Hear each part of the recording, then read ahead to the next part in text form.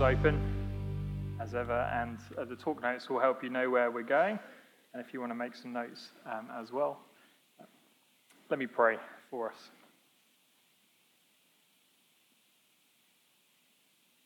Father, we thank you for your word, and we thank you that in it contains everything we need for salvation and for living for you. Father, please equip us today as we look at it.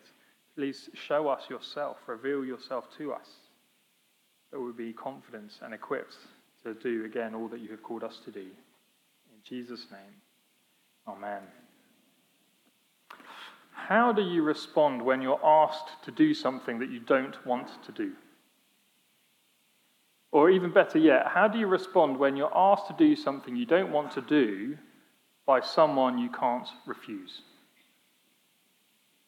Maybe it's your boss, your teacher, your parents, your spouse, government. Someone tells you to do something that you don't want to do, but you can't refuse them. Well, I think there are a number of people. There are the putter-offers. You know, those people who say, definitely, I'll be there 9 a.m. sharp, and they're desperately in their mind thinking of ways they can get out of it. There are the reasoners, and he's just trying to get around you by sheer weight of volume of words. Well, I could be home by 10:30 at night, but isn't 11:30 more realistic? After all, no one else has to be that home earlier. And I proved myself last time when I came home when I said I would. And then there are the passive aggressives. Sure, I don't mind staying late. They say, thinking about how they'll make you regret it. There are the excuse makers. I would love to do that project, but I'm just not sure I'm the right person. I think Tom over there, they're much better suited to doing it. I don't know whether you saw yourself in any of those. Maybe a combination of all. But how about when God asks us to do something? Surely we wouldn't do that then. I'm sure we do. Sure we do. Moses did. You'll remember from last week, if you were here, that the rescue plan, God's big rescue plan of Exodus, is kicking off. He's getting it going. We saw that God has seen his people's suffering. He's heard their cries. He knows what they're going through. And so, verse 8, heard these wonderful words. Moses heard these wonderful words. And I have come down to deliver them out of the hand of the Egyptians, and to bring them up out of that land to a good and a broad land, a land flowing with milk and honey. What great news for God's people. What great news for Moses. But, verse 10, come, God speaking, come, I will send you, Moses, to Pharaoh, that you may bring my people, the children of Israel, out of Egypt. And Moses isn't so sure about this part. God, you coming down, bringing the people out, wonderful. Using me, I'm not so sure. Moses gives 5 objections. And we're going to look at each of them in turn this morning. They're on your handout there. But what I want to highlight is, it's not the objections so much that are important for us this morning. It's God's response to them. That is what is going to help us. So objection number 1, it's a question. It's who am I? These first 2 we looked at in much more detail last week. So we're going to be quite quick through these first 2. Objection number 1 from Moses, who am I? Have a look at verse 11. But Moses said to God, who am I that I should go to Pharaoh and bring the children of Israel out of Egypt? Who am I to do this great work? I'm just a shepherd. I had to flee my home, run away. I'm now spending my days in the desert looking after sheep. And you want me to go to Pharaoh, the most powerful man on earth, and tell him to let his 2 million or so slaves go? Moses doesn't think he's up to the task. And fair enough, right? Who am I? But God's answer is brilliant, devastatingly brilliant. Verse 12, he said, but I will be with you. But I will be with you. Moses, it doesn't matter who you are. It doesn't matter who you are. I will be with you. And there is no doubt about it. So verse 12 goes on. I will be with you, and this will be the sign for you that I have sent you. When you have brought the people out of Egypt, you shall serve God on this mountain. It's when this has happened, Moses. When I have done this. God promises his presence with Moses. Moses, I will be with you. I'm going to come back to this one again in just a second, because the second one links in and builds up. Objection number 2 from Moses. Who are you? Verse 13. Then Moses said to God, if I come to the people of Israel and say to them, the God of your fathers has sent me to you, and they ask me, what is his name? What shall I say to them? Again, it seems reasonable. Moses is to go to the elders, the elders, the rulers of God's people, and he's going to tell them that God is going to use him to rescue the people from from Egypt. Those are the people who last time out wanted nothing to do with Moses. And they're going to say, well, sorry, who told you this is going to happen? Verse 14, God's answer.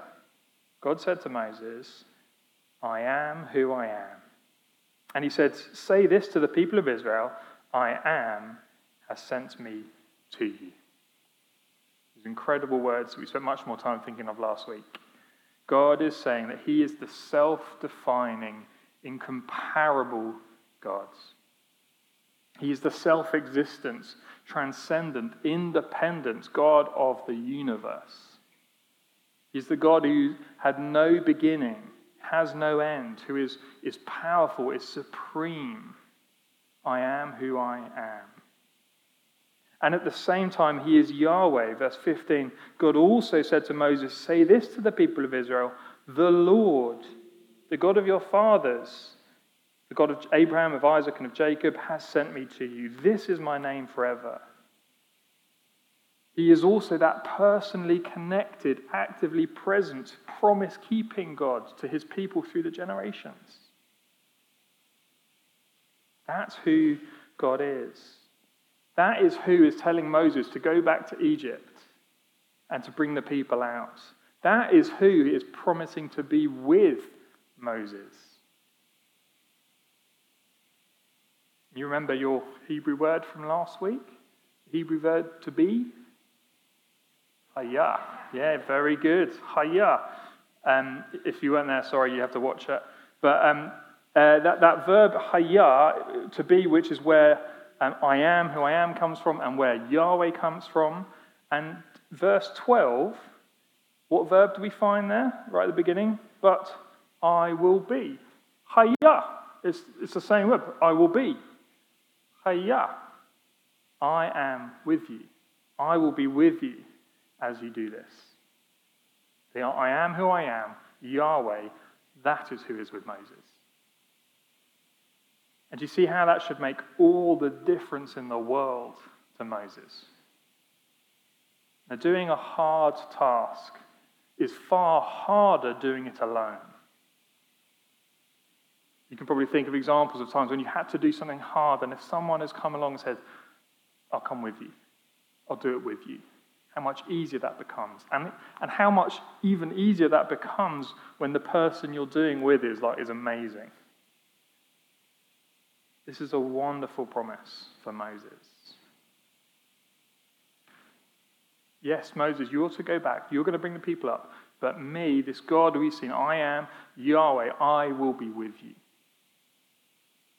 There's more. He unpacks this in a bit of depth here. So verse 18, he goes on. We find both great encouragement for Moses, because God tells Moses that the elders will listen to him. But this time that they will believe him. But there's also an indication that Moses is going to need Pharaoh's help. He's going to need, God's help. Did I say Pharaoh? Yeah, no, don't need Pharaoh's help. He's going to need the Lord Yahweh's help, because Pharaoh won't listen. The elders will listen, Pharaoh won't.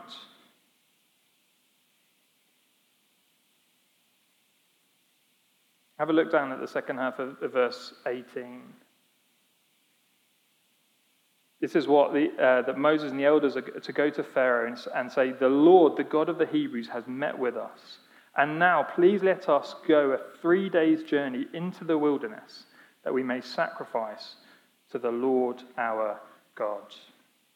Now you might, when you read that, wonder, okay, hang on a sec, what is God's plan? Is it a 3-day plan or is it a forever plan? I think probably what's going on here is this is the start of the negotiations. Okay, this is the first offer. This isn't the final offer. God knew, and in fact had planned, that Pharaoh would not accept their initial demands. But their request really starts to highlight for us the implacable nature of Pharaoh. One commentator said this, Pharaoh was unwilling to give God even 3 days' glory. Pharaoh wouldn't tolerate any other deities. For him, it was him alone. It was going to take 10 plagues to show him that Yahweh was God and that he was not. Moses is going to need God's presence. He's going to need God's help. It was going to require some extreme measures. But how wonderful and how comprehensive this deliverance was going to be. Have a look down at verse 20. So I will, 21, sorry, and I will give this people favor in the sight of the Egyptians. And when you go, you shall not go empty. But each woman shall ask of her neighbor and any woman who lives in her house for silver, for gold, for jewelry and clothing. They shall put them on your sons and on your daughters. So you shall plunder the Egyptians. This is a complete deliverance that God is promising. Total. He is going to provide for them. As they leave, they're not going to go out empty-handed. God doesn't just have his big plan. He's got his little plans to bring about that big plan. He is comprehensive in his saving work. I am who I am. Yahweh is going to be with Moses. It won't be easy, it won't be straightforward, but it's not in doubt. He, the Lord, Yahweh, will surely do what he is promising. Objection number 3. They won't listen to me. So here's Moses chapter 4, verse 1. Then Moses answered, "But behold, they," that's the elders, "will not believe me or listen to my voice. For they will say, 'The Lord did not appear to you.'" Again, you can imagine him remembering 40 years past. Moses is surely thinking, well, look, they just won't believe what I'm saying. And although we can understand his concerns, we can probably start to see the cracks in his logic starting to appear. Because what did we just hear in chapter 3? In chapter 3, verse 18, God had said to him, "And they will listen to your voice." Go assemble the elders of Israel, tell them I'm watching over them, and they will believe you. So it's our first indication that perhaps Moses isn't so thrilled about this idea. The problem isn't so much that the elders won't believe, it's that he doesn't believe. But despite this, God is patient with Moses, and so he says, okay, here are some signs. Do these signs before the elders, and there are 3 of them. The first one, that staff there, you throw the staff on the ground, it will turn into a snake. And then you grab the snake by its tail, it will turn back into the staff. The second one, you put your hand inside your tunic and pull it out, and it'll turn to leprous. And then you put it back in and pull it out, and it will be clean again. And the third one, pour some blood onto the ground. Some water onto the ground, and it will turn to blood. Signs are things to stop you in your tracks, to make you stare. And as the word suggests, signs, they point to something. So what do these 3 signs point to? What do they tell us? Well, firstly and simply, they tell us that because these are supernatural signs, they prove that God really has sent Moses. But why these three signs? Why snake, leprosy, water from the Nile, and blood? Well, these signs are first to be shown to the elders of Israel, but after that they're going to be done in front of Pharaoh. And God takes every single possible chance to remind Moses, to remind Israel, to remind Pharaoh that he is the supreme God. You see, a snake, a cobra in Egyptian culture was the symbol of sovereignty, even deity. And that Moses could manipulate his snake into becoming a snake, and particularly, more importantly, to cease being a snake, shows his complete sovereignty over snakes, over Pharaoh. Leprosy in those days, leprosy was thought to be incurable. But what no person could do, God does in a second. And the water from the Nile, the water from the Nile prefigures the first plague. And the Nile was supreme. I can remember this from school, can't you? How important the Nile was to Egyptian culture, how it floods and it helps everything grow. I still remember that. The Nile was the source of the Egyptians' wealth.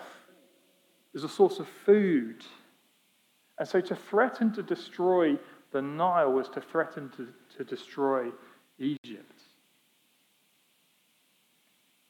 Yahweh showed that he could do all that.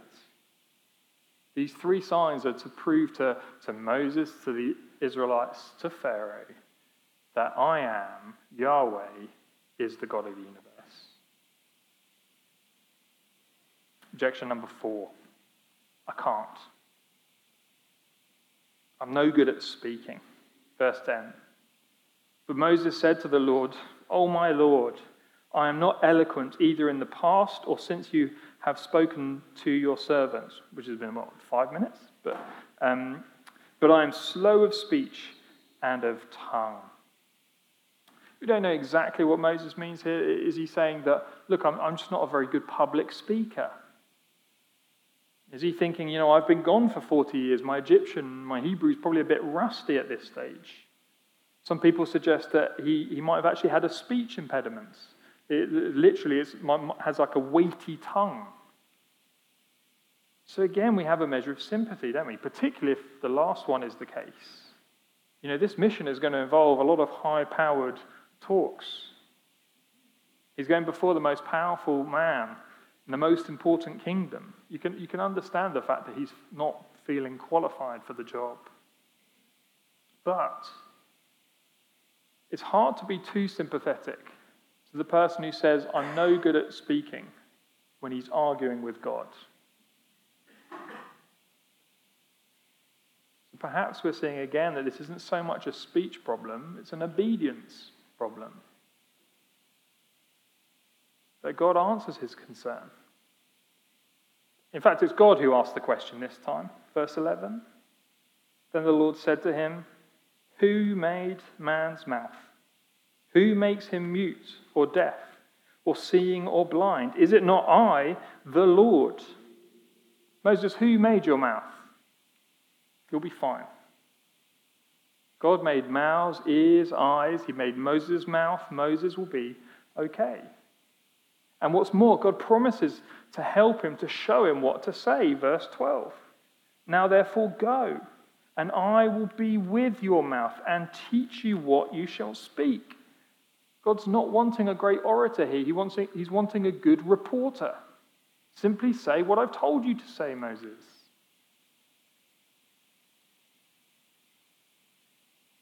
"I can't," says Moses. "You can. I made your mouth, and I will tell you what to say." And then finally, "I don't want to." Verse 13. But he said, "Oh my Lord, please send someone else." "I hear you, Yahweh. I love the plan. Send whoever you want, just not me." He's run out of excuses, he's run out of questions, and here's what it comes down to, is he wants out. 3 times Moses is told, go, go. Moses, you're still here, go. And now finally, after these series of excuses, Moses reveals his heart. Please, would you send somebody else? But it's actually even worse than that. Because notice what happens in verse 10. Follow this through. But Moses said to the Lord, "O my Lord." Now remember from last week, remember when we see capital letters Lord? Capital letters Lord is Yahweh. Lowercase Lord is not Yahweh. So look again. But Moses said to the Lord, said to Yahweh, "O my Lord, I am not eloquent in speech," and so on. It's not Yahweh, it's Lord. It's the word Adonai. Then verse 11.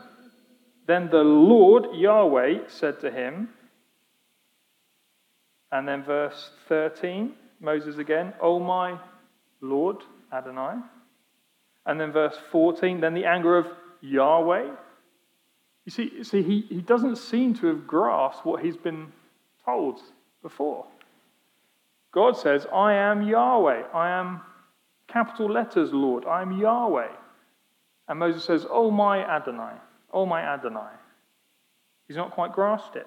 And even when you think that, there's a bit of irony here, because Adonai is that word for Lord, for sort of sovereign one, for ruler, for master. And he's saying, "Oh my master, don't send me. Oh my sovereign one who commands all, I don't want to obey you. Send someone else." Much later in the book, Moses is going to write that God is slow to anger. And surely he was slow to anger that day. But after all these objections and excuses, finally, the Lord's anger is kindled. Enough, Moses. God gets angry. And yet, even in his anger, he is patient and merciful. Verse 14. Then the anger of the Lord was kindled against Moses. And he said, "Is there not Aaron your brother, the Levite? I know he can speak well. Behold, he is coming out to meet you. And when he sees you, he will be glad in his heart. You shall speak to him and put the words in his mouth. And I will be with your mouth and with his mouth, and will teach you both what to do." God provides Moses with the helper, with his brother, Aaron. Aaron is going to speak for him. God is still going to help them. He's going to be with them, and he's going to help them both to know what to say. And even in that anger, I think we get an incredible glimpse of God's gracious provision.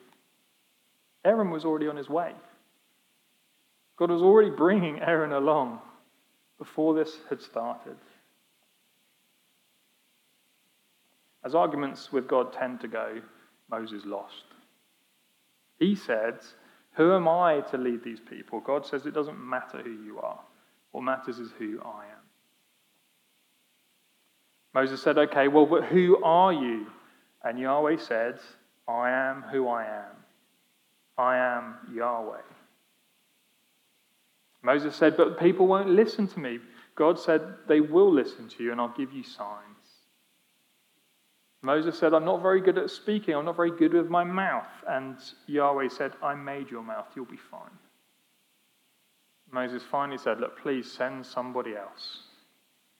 Yahweh was angry, but he said, "Look, I'll give you Aaron, but you need to get going."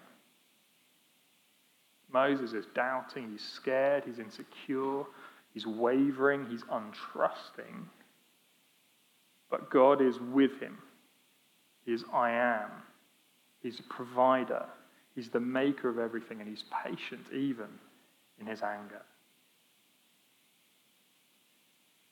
What is this teaching us for us today? God never commands us to do something that he doesn't always equip us to do. God never commands us to do something which he doesn't also equip us to do. Moses was sent on this extraordinary mission, and God equipped him for the task. He promised his presence. He revealed himself to Moses. He gave signs. He gave speech. He gave a spokesman. God commanded Moses to do something, and he equipped him to do it. Now, of course, Moses had a very distinct job. He was the one who's going to bring the people out of slavery in Egypt. So it's not something that God calls any of us to do. But yet God never commands what he doesn't also equip. You've got a difficult family member who you're called to love and serve. God commands, he equips. You have that sin that you can't seem to kick, to get rid of. God commands, he equips. You have that friend who seems quite interested in your faith, and you can't ever seem to quite get the right words. God commands, he equips. There are a number of comparisons that we could make just to pick up on one. In terms of the promise of God's presence with him as he does this task. Well, how does the Great Commission finish? That Great Commission that Jesus gave to all of his disciples to go and make disciples of all nations. And how does that great call finish? And surely I am with you always to the very end of the age. And again, do you see, just as Moses was encouraged to think, this is Yahweh who's with me. So in the Great Commission, Jesus says, all authority in heaven and on earth has been given to me. This is who is with you as you seek to go about this huge task. I can't. I so often feel like I can't. I can't. Jesus is with us, and he is the one who is doing that work. You know, and the number one reason I've heard for people saying why they're not witnessing is, you know, I'm not good at speaking. I just don't know what to say. I can never kind of get my thoughts in order. Again, I was so encouraged just to remember, you know, God doesn't call us to be the best speakers. He calls us to be good reporters. He simply wants us to tell people what God has done for us in Jesus. He gives us fellowship. He gives each other to do this work. Moses had Aaron. Paul in the New Testament had Timothy, Barnabas, Silas. God gives us each other to do this. And, you know, I'm sure there'll be people here who in some sense, in something, have given up on what God has called us to do. And it may be that you're letting your past failures from stopping you from being obedient today. Fathers might think, you know, I've made such a mess of trying to lead my family. I can't start now. They'll think I'm a hypocrite. They know what I'm really like. Or you're at work and you think, I could never start witnessing to my colleagues now. I've been there for 2 years and no one even knows I'm a Christian. And it's a common problem. We use our past failures as excuses not to be obedient today. But when we do that, we are elevating our inadequacies over God's power. Again, as one commentator put it, we need to trust God's omnipotence, not our competence. Because God always equips what he commands us to do.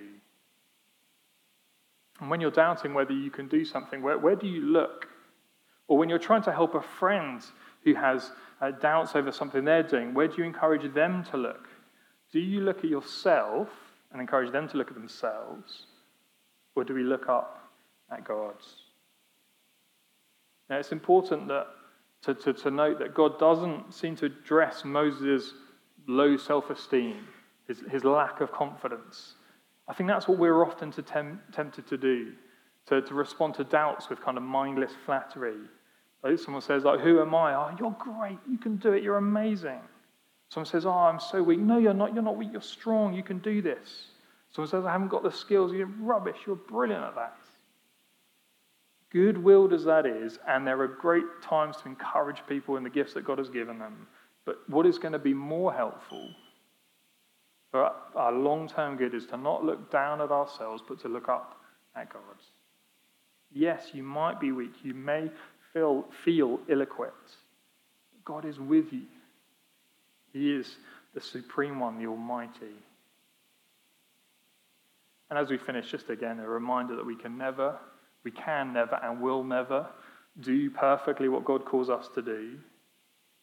And so just for a second, just to reflect on our rescuer. Moses was the reluctant rescuer for the Egyptians. But in his failings, we again pointed to the perfect Saviour who didn't hesitate to answer God's call. The one who left that comfort and glory of heaven, who came to earth to do God's will perfectly. He said, "Not my will, but yours be done." Who laid down his life to rescue God's children. That's not Moses. That's God's Son, Jesus. The one who cleanses and forgives all of our failures and disobedience. He is our Saviour.